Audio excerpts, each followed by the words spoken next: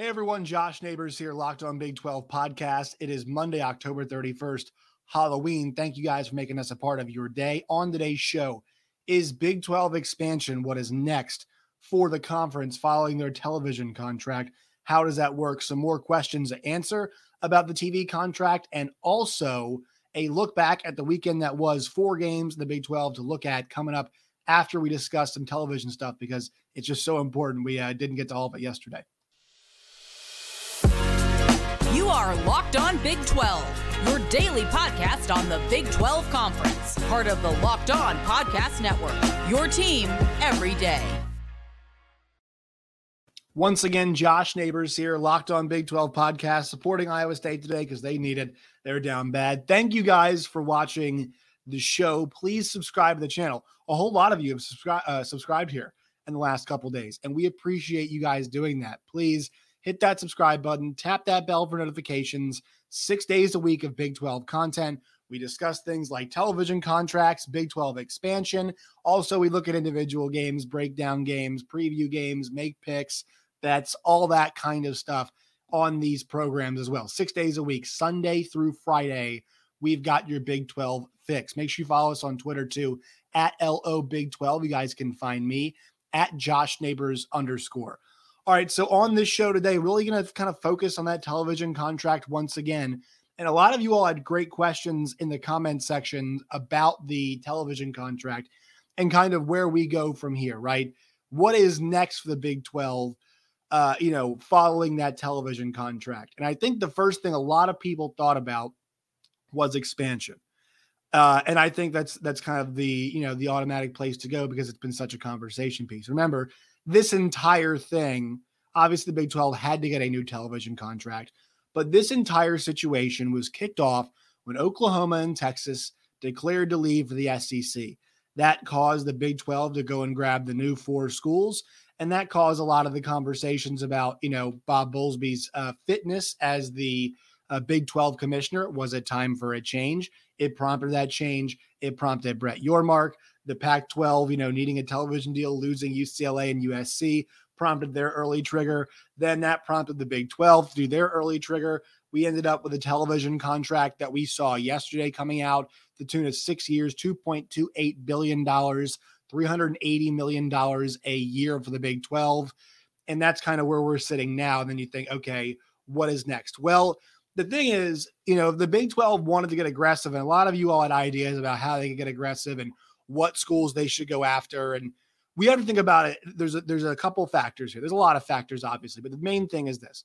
Number one, it's the Pac-12's move now. All right. If we're talking about the Big 12 and the most likely course for expansion, it would be them grabbing Arizona, Arizona State, Colorado, and Utah, because we know from reporting from Brett McMurphy and other places, Dennis Dodd, that there is interest from the Big 12 in those 4 Pac-12 schools. All right. That does not mean that other expansion could not happen. This is the most likely expansion, it feels like. Well, to pull those schools away from the Pac-12, there would need to be a television gap. And I think Michael Scheer does a pretty good job. Michael Scheer has kind of been a Pac-12 pessimist, I would say, but I think he has been more accurate than what we've seen sometimes from John Wilner and John Canzano, who, we have to understand those guys, their live is the Pac-12. All right. They live the Pac-12 every single day. And it's a reminder to us too, guys. I don't want the Pac-12 to be crushed. I haven't liked a lot of the stuff that's being said over there, but think about it like this. The same way there are fans of Kansas State, there are fans of Arizona State. The same way there are people like me who works 5 days a week over at SiriusXM on the Big 12 radio channel, and sometimes twice in a day. And I do the Big 12 podcast 6 days a week. My life is the Big 12. John Wilner's life is the Pac-12, and he's been doing it for longer than I have. And there are fans, just like you are a fan of your fan base as well over there, and they don't want any of this stuff to happen. They did not want to, Washington State fans didn't want to lose USC and UCLA. Oregon State fans didn't want that.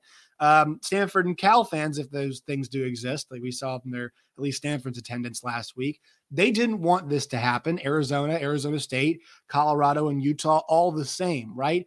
Nobody wanted this. We didn't want Texas and Oklahoma to leave, and they didn't want USC and UCLA to leave either. And so I don't want, our friend Spencer over at Locked On Big 12, I don't want him to lose, his job. I don't want the Pac-12 to be gone. And so, he's lost that, and people in the Pac-12 office get fired and don't have jobs. Like, we don't all want that, but this is where we are now, right? This is where we are.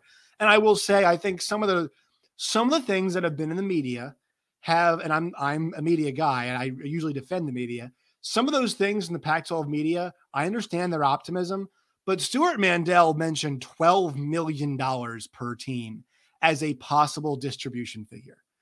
That was never going to come close to being happened. The Big 12 was always going to get more than that. I mean, if you watch the way live rights fees have skyrocketed, there was never a chance it was going to be that low. Let's go some concerns about where it would be, sure, but that low, never. And everybody is all, the people on the Pac-12 side have said, well, it's an advantage now that the Pac-12 has gotten a benchmark from the Big 12. Originally, the story was the advantage they have was the fact they were early. And I agreed with that because we're seeing the desire, the need from these television companies and entertainment companies, not just Fox, ESPN, CBS, and NBC, in live sports, because you look at the ratings for a lot of things across all of television. The things that stay pretty good are like Survivor, The Bachelor, Big Brother, stuff like that does very, very well. The things that have been really taking a hit, are like a lot of television shows, people are watching them later on, right? So you got to calculate a lot of things into the streaming. Sports Center is taken, it's not the staple that it used to be, right? People, that's why they kind of changed it to Get Up, to where it's debate shows. That's what people want to watch now, as opposed to places where you get your highlights, whatever you want to say. The appetite's changed. The things that hasn't changed for those shows I mentioned and live sports, right? The appetite has not changed for that. And so being first for the Pac-12, offering plenty of live sports, is there available for them. That advantage got taken away. They were not hearing the dollar figures they wanted to hear, so it's persisted, and they're trying to get a streamer involved to get the dollar figure they want. And the Big 12 was able to take advantage. And once again, I cannot stress this enough. A big reason why, in the piece that we saw yesterday from the Sports Business Journal, Michael Smith and I think it's Michael Smith is who it was, and then also John Orand, a big piece of why Fox was in on this and also asked for basketball content as well. Basketball games are going to be on Fox. That's not currently happening with the split, is because of how competitive the Big 12 is. That was specifically mentioned in that article. They said the competition of the Big 12 is what got them there. The Pac-12 does not have that. All right. When they're down, Colorado is down bad. And look, we've had Kansas forever being down bad, so I'm not going to talk about that, but like Stanford has been really bad. Colorado is really bad. Arizona was really bad. Arizona State is really bad. You've got all of these, and I know we talked about those are schools they want to add. They're all bad for like really weird, different, various situations. And look, once again, those schools' value is really right now in kind of the different time slots they can help the Big 12 achieve. That's why I think they're so appealing. Also, they won't be down bad forever. But the Big 12's level of competition, and I think that's a huge credit. Thank God Oklahoma and Texas decided to do it when they did, because look what happened last year. Baylor against Oklahoma State in the Big 12 championship. What's happening this year? What are we trending towards right now? We are trending towards Kansas State versus TCU in the championship. And this past week, we just had Kansas State play Oklahoma in a really important game for the second spot in the conference behind a team that's not Oklahoma, featuring two teams that weren't Oklahoma or Texas, right? That's the competition. That's what makes this appealing. The fact that we're getting these bangers every single week, and look, Texas threw them in there. Yeah, the Texas-Oklahoma State game was awesome, right? But to the last 3 weeks, we've been talking about, last 4 weeks, we've been talking about ABC had the Oklahoma State TCU. Then we had FS1 last week as the World Series. Once again, Kansas State versus TCU. And then this week, we had Oklahoma State against Kansas State, all on what should have been, and I count TCU versus Kansas State as they did a great number on FS1. They would have done a really good number if they were on Fox, if the championship series was not on there. So that was just unlucky, but they would have been there anyway. It's just a conflict with baseball, whatever, right? You're seeing these teams perform in big spots. And I didn't even mention last week that ABC had Oklahoma State and Texas, and one half of that team, that game, the team that won Oklahoma State, is not Texas or Oklahoma. That competition is really important. And I think that's what helped the Big 12 secure this thing. Compared to the Pac-12, where right now they've got 4 teams that are in the 8 to 12 range, top 25. The problem is 2 of them are leaving, right? USC and UCLA are up there right now, and 2 of those schools are leaving. The 2 schools that are leaving right now are not really in the conversation, right? They're not really pushing for a Big 12 title. It feels like right now they have an outside shot. It's not over yet, but they're not pushing really as it seems right now. And they, Oklahoma got close last year, but did not make it. That competition element is really important. So that is now where we're kind of waiting to see what the number is. And Michael Scheer had this idea, he covers Arizona, that basically we have to figure out what that gap is, right? What is the gap from revenue distribution? And we think that the Big 12 might distribute over $50 million of revenue. That's what Brett McMurphy said. And after we do the third tier rights thing, which I'll get to in a second, and we do the bowl revenue, and we do the NCAA tournament revenue, and we do the college ball playoff revenue, which they all get to, what does it end up coming out to, right? It's probably going to be over $50 million, maybe 60 in the future. Maybe when it's 12-team playoff, it'll be 60. Right now, not looking like 60. I know the 365 Sports had that. It could be the case once we get a bigger college football playoff, but right now it's not going to be 60. All right. So we can't just count our eggs, count our chickens before they've hatched. The Pac-12 has to ask themselves now, what is that gap that they're willing to stomach? Right?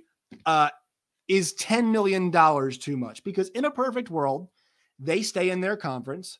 They get a contract that's obviously even, right? Even to what the Big 12 is making. But can they stomach a $4, $5, $6 million gap? And does the travel aspect of it, like I know George Kliavkoff is talking about UCLA and, UCLA is going to be upset when they go to and not make as much money because the amount that they are traveling. Unless is their travel going to cost them like $60 million a year when they get over $100 million checks? Is it going to be that much of a difference? I have a tough time believing that. Yeah, there will be some expenses there. And in the end, they might not net as much as, as some of the other schools. They have to travel too. But it's still going to be worthwhile for them in the end for them to go. It's just not feasible. Even John Milner admitted that last week in his piece. The Mercury News evaluated that claim. It just does not seem that likely that it's true, right? The schools in the Pac-12 want to remain there. In an ideal world, they can stay together and make enough money and maybe add some more schools and they can keep being the Pac-12. But if that gap hits 8, 9, or 10, let's just say the Big 12 distributes 52 and the Pac-12 distributes 42. All right. Is Arizona willing to stomach that? Is that something to them that appeals to them? Does that make a lot of sense for them to do it? Right. That is a big factor in this now. That's the next move. So the Big 12, I don't really know personally, at least somebody can tell me if I'm wrong here. I'm not 100% sure now what the Big 12 can do outside of what Brett Yormark just did to swing things in Arizona, swing things in direction where right now it makes sense to go. They have to hear the figures now. And I know that I'm sure the Pac-12 ADs and the presidents, all those people have heard what's happening now, but they have to get close to, a deal and hear what it might be. And then they have to decide what is the more profitable path forward for them. Maybe it's a short 3-year deal where they decide, all right, we'll go to market again pretty quickly and see if we can get some more, but that doesn't give you too much security. And that doesn't mean the grant of rights is going to be locked up for too long, right? It still gives teams flexibility. We'll see what happens, but that next step in terms of expansion is not really something the Big 12 can do.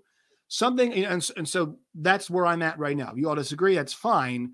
But just from a money standpoint, and then the conversation with the Big 12 begins at that point in time about whether or not those schools then add value to the league. Because there is a clause, this is something a lot of you all asked, according to Max Olson of The Athletic, there is a clause in the contract where the Big 12, if they added more schools, they would have, it's called a pro rata clause. It's expected to be included in the Big 12 extension. Multiple conference sources said this, which would aid the conference if it pursues additional members. So that means, and the other part I mentioned yesterday, I'll mention this again, just because that means you add schools does not mean that the television partners are going to pay you more money. All right. there is a deal in the Big Ten. There's a contract clause in the Big Ten deal where if they add Notre Dame, it automatically kicks up to be more. If they add other schools, there is what John Ourand and Andrew Marchand over at their podcast, obviously Marchand New York Post, Ourand Sports Business Journal, what they refer to as a good faith conversation between the television partners and the league about increases. And look, I think normally you'd see an increase, but the question then becomes, is it an increase where, look, we're distributing $31.6 million in television revenues right now. If you add more schools, would they get 31.6? Are we adding value commensurate for each school? Or is it going to bring down the contract? And then the next question is, if it brings it down in the short term, would it be worth bringing them on? Because in 2031, when the next contract comes up, will you get more money? Because now you've got the whole shebang we're offering. Now we're offering a 16-team league that can play in all 4 time slots, noon, 3, 7, and 10 Eastern times. That's what you're offering at that point in time. We're offering that up, and now it increases the value. So would you take a short-term hit maybe for long-term games? That's all got to be decided.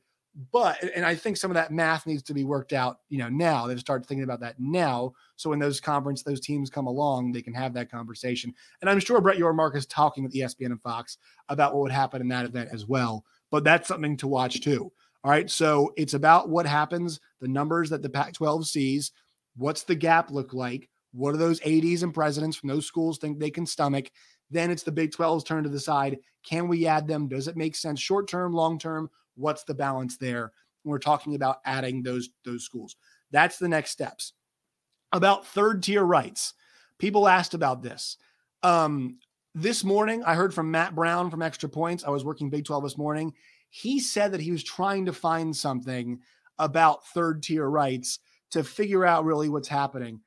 And it sounds like that this deal right now does not include third-tier rights. What I'm reading here from Max Olson at The Athletic is combining this revenue, the television revenue for the Big 12, with NCAA, college football playoff, bowl payouts, and the school's third-tier rights would help Big 12 members approach $50 million in annual distribution. So he's basically saying here that this does not include third-tier rights, or at least it sounds like right now.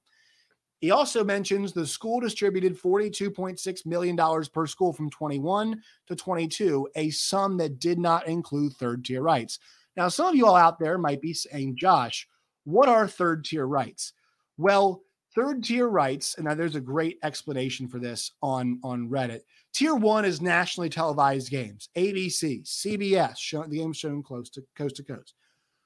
Tier 2 is like regional games like Fox Sports Southwest, things like that. Tier 3 is basically everything else. So like pay-per-view, internet, the databases that they have. A good example of this is like Sooner Vision that they have on ESPN Plus. And that's also part of it too. I have to mention this for the Pac-12. The Pac-12 has a full network of inventory, like old games, all that kind of stuff, film, whatever, that they could monetize. So that could be a leg up for them. That's something to watch as well. But the third tier rights oftentimes fall upon the schools to distribute as they see fit, and they usually receive fees for this kind of stuff. Now, some of them have thought about, putting it on ESPN Plus, much like Oklahoma did. Some of them, and I think LSU has almost a direct to consumer type situation, right? So it's coaches shows. Maybe it's I would consider the Baylor show that's on ESPN Plus. They did those Baylor basketball, football documentary type deals. That is a third example of a third tier right. At least that is my understanding of what that means, right? So that is something that would be considered a third tier right. And some of the lower sports as well can fall in that category sometimes. It depends on the deal. So that is what we have to watch. The third tier rights. The schools still have the option to do it as they wish, which kind of takes me to the next thing. A Big 12 network. Somebody asked in the chat too yesterday, will there be a Big 12 network? Well, I think that's a very interesting question. I'm not 100% sure the answer, but in my opinion, I don't think we see one. just because they're split up between Fox and ESPN, and because there's already an ACC network, there's already an SEC network on the Fox side, or excuse me, on the ESPN side. And to me, it makes more sense if just because it's a 6-year deal. Now I think the Big 12 will remain with ESPN moving forward for sure, 100% sure. Not 100% sure, but I feel like it's a good bet that these are going to remain together. It feels like in some capacity. That being said, like, what are the benefits to a network? Having that inventory there, it's a place to put some third tier stuff. It's a place to put more games. But because ESPN lost the Big Ten, they do have gaps they have to fill. And they might be losing not losing Pac-12 programming, but we have to see what happens there as well. So I think with that in mind, and also the fact that they've already got ESPN Plus, and they're more than willing to put stuff on ESPN Plus because it does drive subscription. I mean, if you're a Big 12 fan, you've got to have ESPN Plus. It is a must if you're a Big 12 fan. If you're a Big 12 fan, it usually pays for itself. I know they're jacking up the price. If you're a Big 12 and a combat sports fan like I am, then it really is. It's a great deal. If you're a college basketball fan too, they put tons and tons and tons of like lower level college hoops on ESPN Plus as well. So I have to say I do love my ESPN Plus.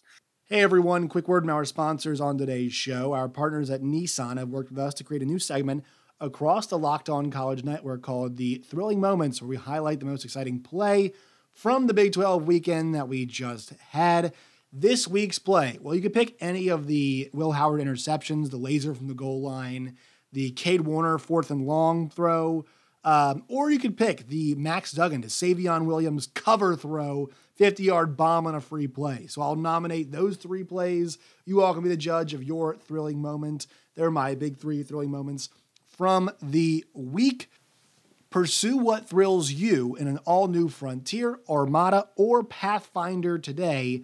Now available at NissanUSA.com. Once again, be inspired with thrilling new designs from Nissan. A new Frontier, Armada, or Pathfinder, all available now at NissanUSA.com. So and especially them being split up too, I don't see them having a Big 12 network at the moment. I could be, once again, all this stuff, guys, is just my opinion. I could be wrong. You all can disagree with me. Let me know if you do. But to me at this point in time, with the way things have worked with the ESPN Plus, and I know it sometimes sucks, but like the presentation to me is pretty good. And they put good matchups on there, and I don't mind paying for ESPN Plus, especially because I know it supports the conference in some ways. So I don't think necessarily the right move is to go with a Big 12 network at this moment in time.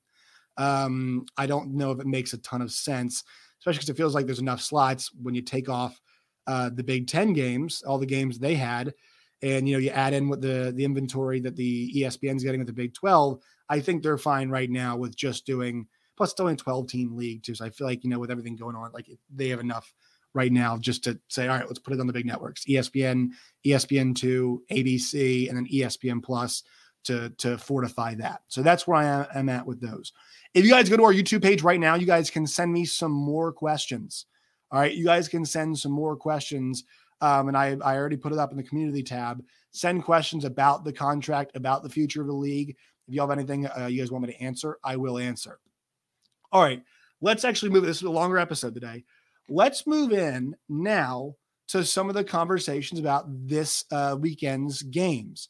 And we have to start with the Kansas State Wildcats. Oh my God, did Kansas State destroy Oklahoma State? In a game this past weekend that was for the number 2 spot in the Big 12, Kansas State they came to play in every way, shape, and form. They took advantage of all of whether it be injuries, whether it be young receivers, whether it be a bad pass defense, they really took advantage of all of it from Oklahoma State. Oklahoma State never had a shot, and it started early when Will Howard on that 4th down found Cade Warner. A gutsy play call, a great throw, and a great catch. And that's really the story of this game, is how good Will Howard looked. Will Howard, to me, is a guy that has been maligned, and I think rightfully so. But Will Howard this season looks much different than he did last year. He's just a different player when you watch him. The confidence is there. He's not the runner that Adrian Martinez is at all. But we've had so much talk about, look, Martinez needs to have at least a functional passing game to get this thing rolling. Well, because the two-headed monster in the running game.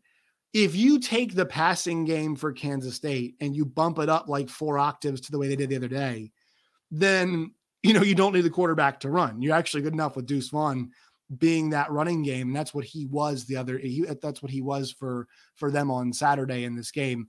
I know Giddens got 7 carries and he got in the end zone as well, later in the game, a lot of mop-up duty. But Will Howard was the story here. And now it's a question of, all right, what's going to happen? And I think it's something we'll dive into later on in the week. But Kansas State, every time about those injuries, and they had some of them, and guys were banged up, and they still played fantastic. That's why I'm not a fan of the injuries being a big excuse. Oklahoma State had them last week. They won with them against Texas. This week, they had them. They lost with them. I don't think it's much of an excuse because I don't think it matters who was healthy and who wasn't. Kansas State had injuries against TCU, I know, and a lot of Kansas State fans think that's the reason why they lost.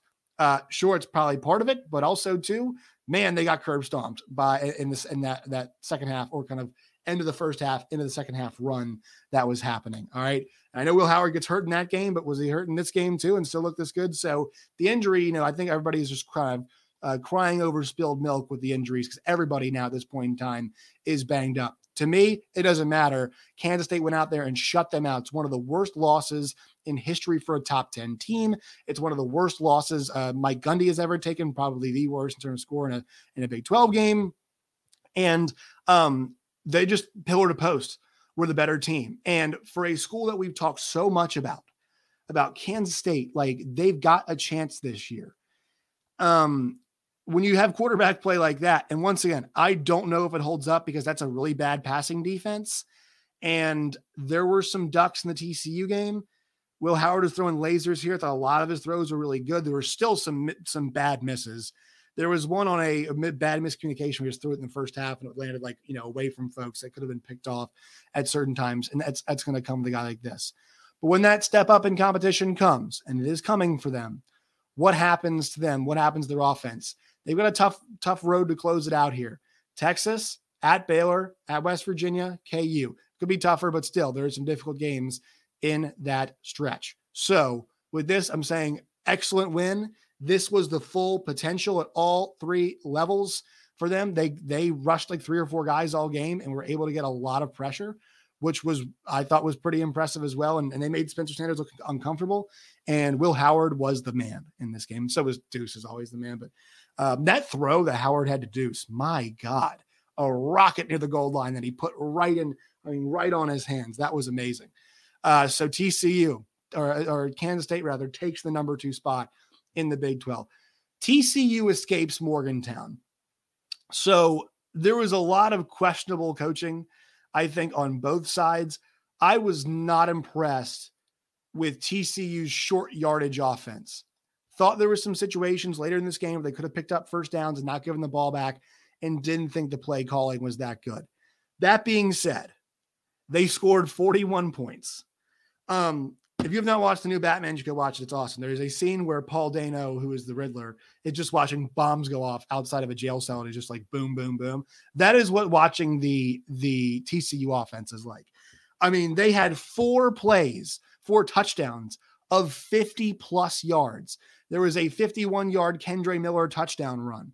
There was Bailey had one too in the backfield. He had a 30-yard run as well. Tay Barber, 71 yards. Savion Williams had the bomb in the end, 57 yards. Quentin Johnston, 55 yards. These guys hit big play after big play after big play after big play, and you can't cover all of them. And that nuke at the end to cover the spread was something that was pretty special and made the scoreline look different. But TCU, we thought this would be a tough game for them, going on the road after having to get up week after week after week after week with all these difficult games they had, and they go on the road to a team that's a wounded animal and kind of a sleepy start. And that was a fist fight. Now, they didn't start as slow as they typically do. They're able to even it up and start going back and forth a little bit. But I thought for them, those explosive plays just continue to be the difference. And also their defense really does step up in the second half. They only allowed 10 points second half, which I know is like still not, it's not like amazing, 31 of the game, But their second half defense, if you look back at the last few games that they've played, it's really emerged as an X factor for them. It's what allowed their offense to get back in it. Against Kansas State, you go back and look, and they shut them out in the second half of that game. Then you go back to the Oklahoma State game and look at what they did in the second half in that contest, and they allowed 6 points in the third quarter. Now, I know they did 10 in overtime, end up getting the 2 overtimes, end up getting the win, but still in regulation we're talking about here. That defense has really become an effective weapon for them in the second half of games. It's become much better. It's still not a great defense, but they can make some plays. They hit hard. They've got athletes. And so despite all the transfers that they've had really good injury luck. They've stayed very healthy, which is important. Any good team, you all know this, any good team is going to have some luck. And they've continued on that path. This was just another game where, look, CJ Donaldson looked pretty good. And JT Daniels did at times, but they just didn't have the firepower. And watching this game, seeing them start to trade blows, you knew how it was going to end. You knew it was going to end with TCU winning because they are just a more explosive, better offense. That's just how it's going to work. You can't go shot for shot with them on these high scoring games. They're going to win. The one thing I will say, though, to go back to what I started with, is that TCU really does need to clean up some of that stuff in the intermediate game. I mean, they felt like they could have iced the game a couple times, and they passed. They should have run. They run when they should have passed. They weren't getting late first downs, it felt like, and they were giving the ball back in the end. Especially on that drive. What was it? The bad interception that we had, that one too. But they just weren't finishing the game off. It felt like in a way that they should have. And then the punt by Neil Brown was not great. But TCU, man, like, they continue to just win games. And I know it's not always blowout, massive wins, Alabama style, but they're racking them up. You keep stacking these opponents up. They keep knocking them down. And now we're in a spot where they're 8-0. They're 5-0 in the league. And really, they're one win away from being one win away to ice it. I mean, it feels like that game, November 12th, on the road against Texas, TCU is going to have a chance against their old coach, Gary Patterson, to lock up a spot in the Big 12 title game. I feel like at that point in time, they could probably lose the last 2 games and be fine. I mean, look at the standings at this point in time with where everybody is in the conference. You have to think that, with the tiebreaker situation, they've got one over Kansas State. They've got one over Oklahoma State. They've got one over OU. They've got one over Kansas. And they're now in the spot where, the only teams with 2 losses that could catch them are the Longhorns and Baylor, and they'd have to beat them. They have to beat them. So basically, they win next week. They beat Tech, and they move to 6-0 in the league. That game against Texas is functionally for a spot in the Big 12 championship. Somewhat becomes a spot for them in the Big 12 championship game. There is still an outside shot. They could lose to Baylor and then lose their last. Let's see, the last game of the season for them is Iowa State. That could still happen, and a tiebreak with Baylor, I guess, could force them out. But I don't really know if we should be banking on that with the way the Cyclones have looked this year. One more word from our sponsors on today's show. We are brought to you by Sweatblock. Chris suffered from excessive sweating for 10 years. He was so worried about sweating through his dress shirts that he started tucking maxi pads in his shirt to soak up the sweat until he found Sweatblock. Sweatblock changed the game for him, and now it can do the same for you. It is doctor made, doctor recommended. They've got it at Amazon as well. Rachel Ray likes it too, so you guys know it is a good product. If you or someone you love is experiencing embarrassing sweat or odor, take a look at Sweatblock today. Go to sweatblock.com. Use the promo code LOCKEDON. That's LOCKEDON, Locked On, and you will receive a 20% discount on your first purchase there. Once again, promo code Locked On at sweatblock.com. It's also available at Amazon. Turnover party in Lubbock.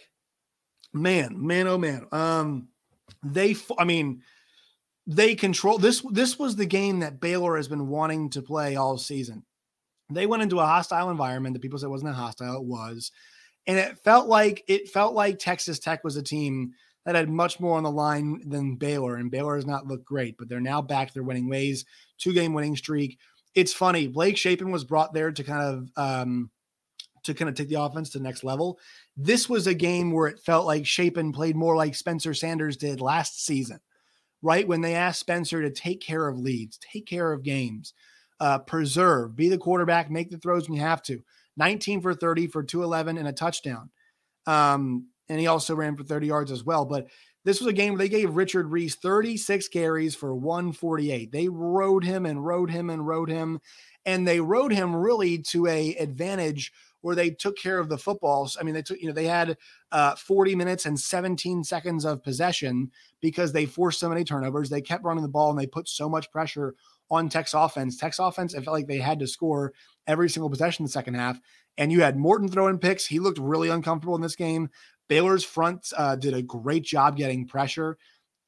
He was running the side all the time. And as much as he tries to fling it sometimes, like Patrick Mahomes, he could not do it like Patrick Mahomes on a night where they honored Patrick Mahomes.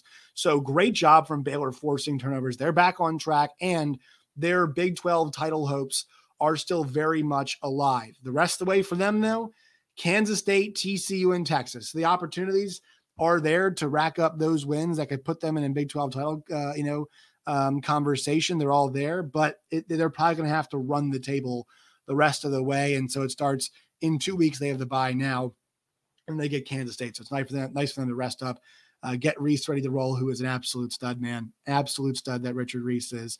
And no Monterey ball, and they're able to get the job done in this game. Oklahoma continues Iowa State's misery. Hunter Dekkers is just throwing some horrendous interceptions out there. That's also a function of their offense just not being very good. They really just don't have many playmakers outside of our guy, Xavier Hutchinson, who had another 10 catches in this game. They try to get the ball to Jalen Knoll, but it just feels like the playmaking is not good enough. And Oklahoma, credit them, their run defense had been horrible, but it was excellent in this game. Eric Gray goes for over 100 yards. Dylan Gabriel on a day he wasn't very good, helps them get the job done. And then obviously that early special teams touchdown, that's an area where Iowa State struggled. Now, I'm not really sure if they're going to stop that, but that was a great play call from Brent Venables. They took advantage. That's what good teams do. And Oklahoma, not sure if they're a good team yet, but they're showing in that situation, they're showing what good teams should do. I picked them on the show. Guys, make sure you follow me on Twitter because I change my mind on Saturday all the time about some of these close games. And on Saturday morning, I woke up and I'm like, would I bet on Iowa State today? Hell no. And I was like, it's Oklahoma going there. This is, this team got a win last week and they looked much better. And Iowa State's offense, I just don't trust at all. So I'm not going to go with them. And I ended up, actually going pretty big on Oklahoma. And it paid off. And this Iowa State team, I mean, they play West Virginia this week. They're favored. This is their chance. This is their chance to get that Big 12 win that's escaped them so far. All right, that will do it for today's show. Make sure you follow me on Twitter at LOBig12. You guys can find me at @JoshNeighbors_. Find the show wherever you get your podcast and on YouTube as well. Till next time, my friends, as always, stay safe.